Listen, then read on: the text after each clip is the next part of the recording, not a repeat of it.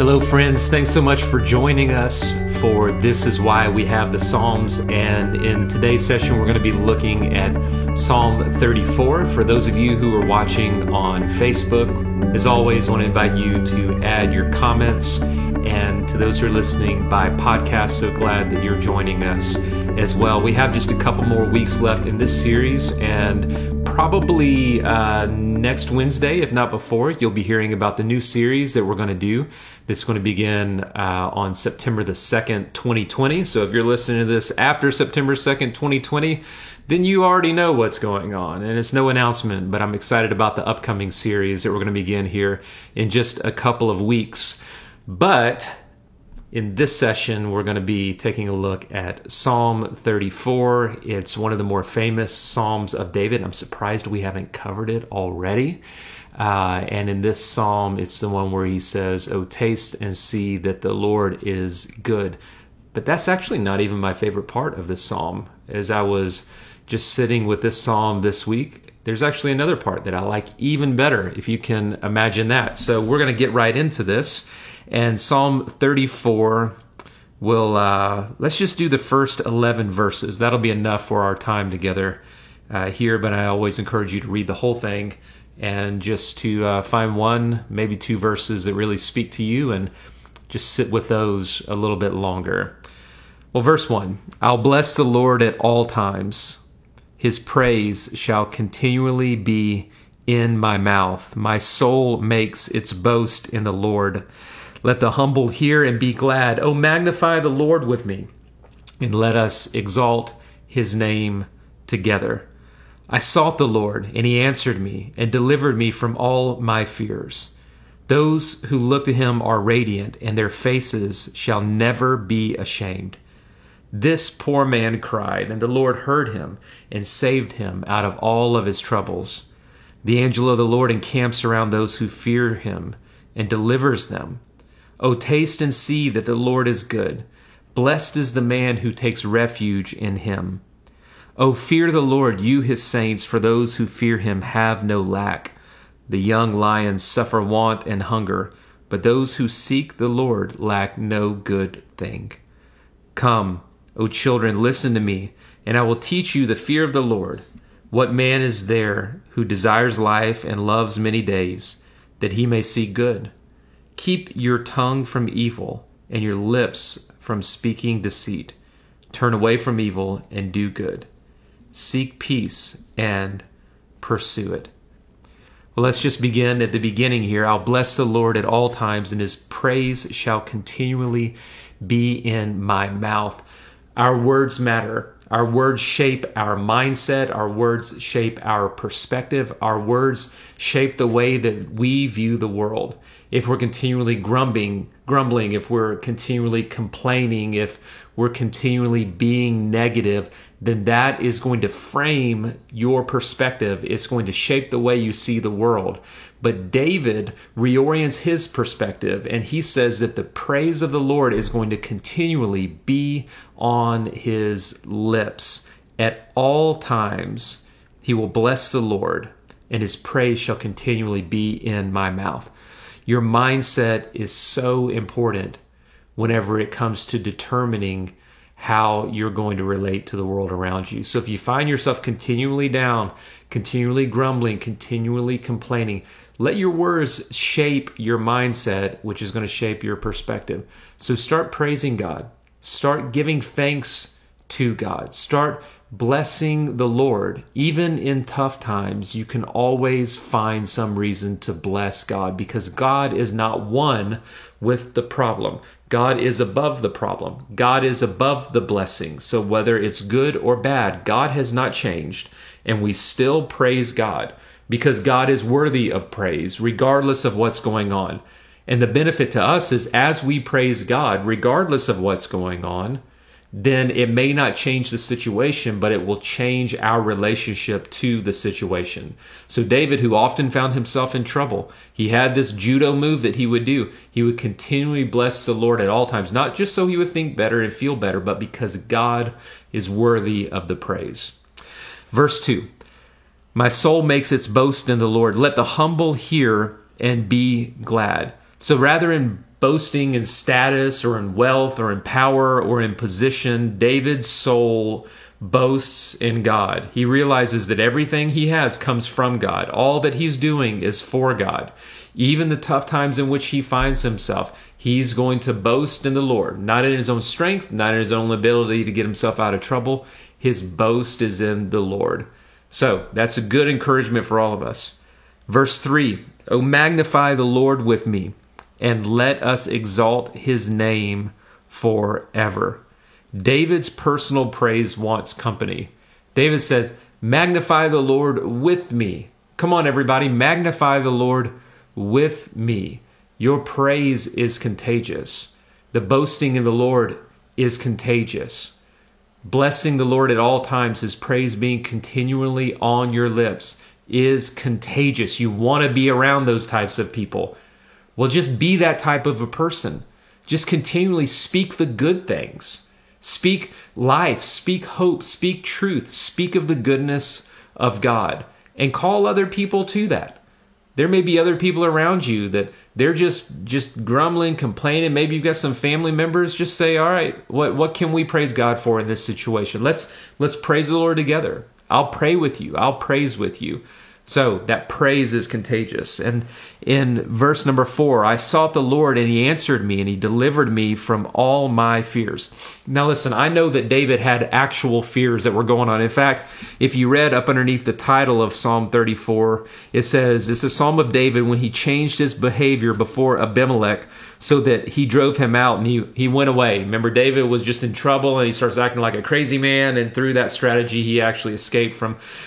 Don't worry about the context in this situation. That's not what we're looking for tonight. Context matters. It matters a lot. But we're not doing super deep Bible study here. Remember, we're letting the Psalms just speak to us and encourage us. And we're finding ourselves, whatever the situation is, in these Psalms. And so David says, "I sought the Lord, and he answered me and delivered me from all my fears." So he had some fears that had names, but just read it a little broader. I think it's okay to back up a little bit here. And that's why I don't want to focus on the context, even though it's important. I think what's more important here is it says, "I sought the Lord, and he answered me and delivered me from all my fears." Seeking the Lord, in seeking the Lord, whatever the fear is in specific, God can actually deliver you from fears in general. So there is fear about a specific thing, but there's also just fear in general. And in seeking the Lord, what happens is God may or may not change that situation, but God will deliver you from fear. When you seek the Lord, the fear flees. So let's forget about a specific situation. Let's just say when we seek God, God delivers us from fear itself. Fear is not of God. Perfect love casts out all fear. Seeking God delivers us from fears. It's not that we're not going to be afraid, but when we're afraid, we seek the Lord and we find that the fears have to flee. Because fear and love cannot cohabitate. Because perfect love drives out all fear. If you find yourself afraid, it's just because you have not received to the full the love of God. And that's not to shame you, that's to encourage you and to invite you to seek the Lord in the midst of fear. And whether or not the situation changes, we find that we change in the midst of the situation. Verse 5, "Those who look to him are radiant, their faces shall never be ashamed." When you look to the light, you actually reflect the light, God, to the world. When you look to the world, you reflect the world back to itself. See, we are the image bearers of the divine. And when an ancient ruler would come in and conquer a particular area, that ancient ruler, let's say it was one of the Caesars, would erect statues or images of himself there so that even though he wasn't present, the people would be reminded, you got to kiss the ring, suckers. I rule here. Well, the image represented the actual, and it reflected to the people who were seeing the image, it reflected to the people seeing the image that there is a ruler even if you can't see him. So when we, as in this verse says, look to him, when we look to God, are radiant and our faces shall never be ashamed. We radiate the glory of God to the world around us. We are the image bearers of the divine. We reflect the divine to the world. You're the image of God. So when you're continually looking up, metaphorically, to praise God, you're going to reflect the light and radiate with the light of God to the world. When you're continually looking at the world and at the situation, you're just going to mirror the world and the situation back to itself. Again, when we're seeking the Lord, it's going to cause the fear to flee, and we will radiate with God's love and God's light. Think of yourself as that image that God has put in the world to reflect the light to the world rather than to mirror the world back to itself. Verse number 6, this poor man cried, and the Lord heard him and saved him out of all of his troubles. Look at David's posture. Look at David's humility. I'm a poor man who cries out to God. This is King David. I'm a poor man who cried out to God. This poor man cried, and the Lord heard him and saved him out of all of his troubles. Well, that's the posture that Jesus also commends. Remember the person who was all pompous and religious and had his act together before God. He was at the altar, and there's another poor man over here just going, God, save me, have mercy on me. And Jesus says, who walked away justified? Well, not the dude who had his act together and his pride all up in his throat, but actually the guy over here who was crying out, I'm less than human here. I'm not even fit. I'm not even a worm. And God goes, it's not that we're trying to beat ourselves up, but there comes times before the Lord where we just have to lay our pride aside and go, God, I'm not worthy. I'm not worthy. It's only because of you, because of your Son and your love for me. That's the posture of humility. And David says, this poor man cried. He cried, and the Lord heard him and saved him out of his trouble. And the angel of the Lord encamps around those who fear him and delivers them. The angel of the Lord sets up camp around the people who aren't fearing the situation, but they're fearing God. Those who fear God, the angel of the Lord encamps around them and delivers them. We're surrounded. You know that song we sing, it may look like I'm surrounded, but I'm surrounded by you. It may look like I'm surrounded by all this, but I'm actually surrounded by God. Remember the time where the young prophet couldn't see that the angel armies were all around. The old prophet's like, he doesn't have eyes to see this. And whenever the reality is exposed, they're just surrounded. And you in your situation, you are probably going through some situations that you feel surrounded. And what the Bible says is when you fear God, not the situation, when you fear God, when you stand in holy reverence before God, the ruler, the Almighty, at that point, God is actually surrounding you. You are surrounded by God. God is encamped around you. Oh, taste and see that the Lord is good. Blessed is the man who takes refuge in him. We've seen refuge again and again throughout the Psalms. It's like we can hide in the cave of God's presence, of God's love. God is our refuge. God is our strength. And even as I was talking about being surrounded by God, God encamping around us, like God of the angel armies encamping around us, I was just in my own mind, I was thinking, that doesn't sound very practical. That doesn't sound very, well, here's the reason it doesn't sound practical is because it's mystical and also because it requires faith, but it also requires that you taste and see for yourself. And that's the invitation of the psalmist. It isn't just think the right thoughts or trust his experience of God alone. It's actually to taste and see for yourself. You know, there's a lot of Monday morning quarterbacks out there in the world that sit around and gripe about the church. Well, the church should do this. Well, the church should do that. You know, the people I know who actually pray, not the ones who talk about prayer, but the people who actually do pray, they don't gripe. They don't gripe. Actually, when they have something that's critical to say, it feels like love. There are a lot of people out there who know all the things that Christians, that's wrong with Christians, and they belittle Christians. And you know what? Well, okay, show me your faith, big boy. Show me your faith. Rather than just, and this is frankly what the radical left is so good at. You may not call them radical left. Just the left side of things, which is so prevalent in higher education, in some circles, not all. But it's so keen at criticizing and deconstructing, but it doesn't put anything in its place. It knows how to tear down, but it doesn't know how to build up. And so basically people, they hand them a degree and a lot of uncertainties. Well, now you know how to think about life and nothing is certain. Well, what's the other side of that? You have over here on the right where it's just so much trying to preserve the best of the good old days that it's not open to being the people of God in newness today, or whatever culture that you're playing that out in politics or medicine or whatever. It's just way back in the past. It's just stuck. Well, God doesn't want you way over here or way over here. God doesn't want you just tearing things down and putting nothing in its place. And God doesn't want you over here just preserving the best of the past and the good old days.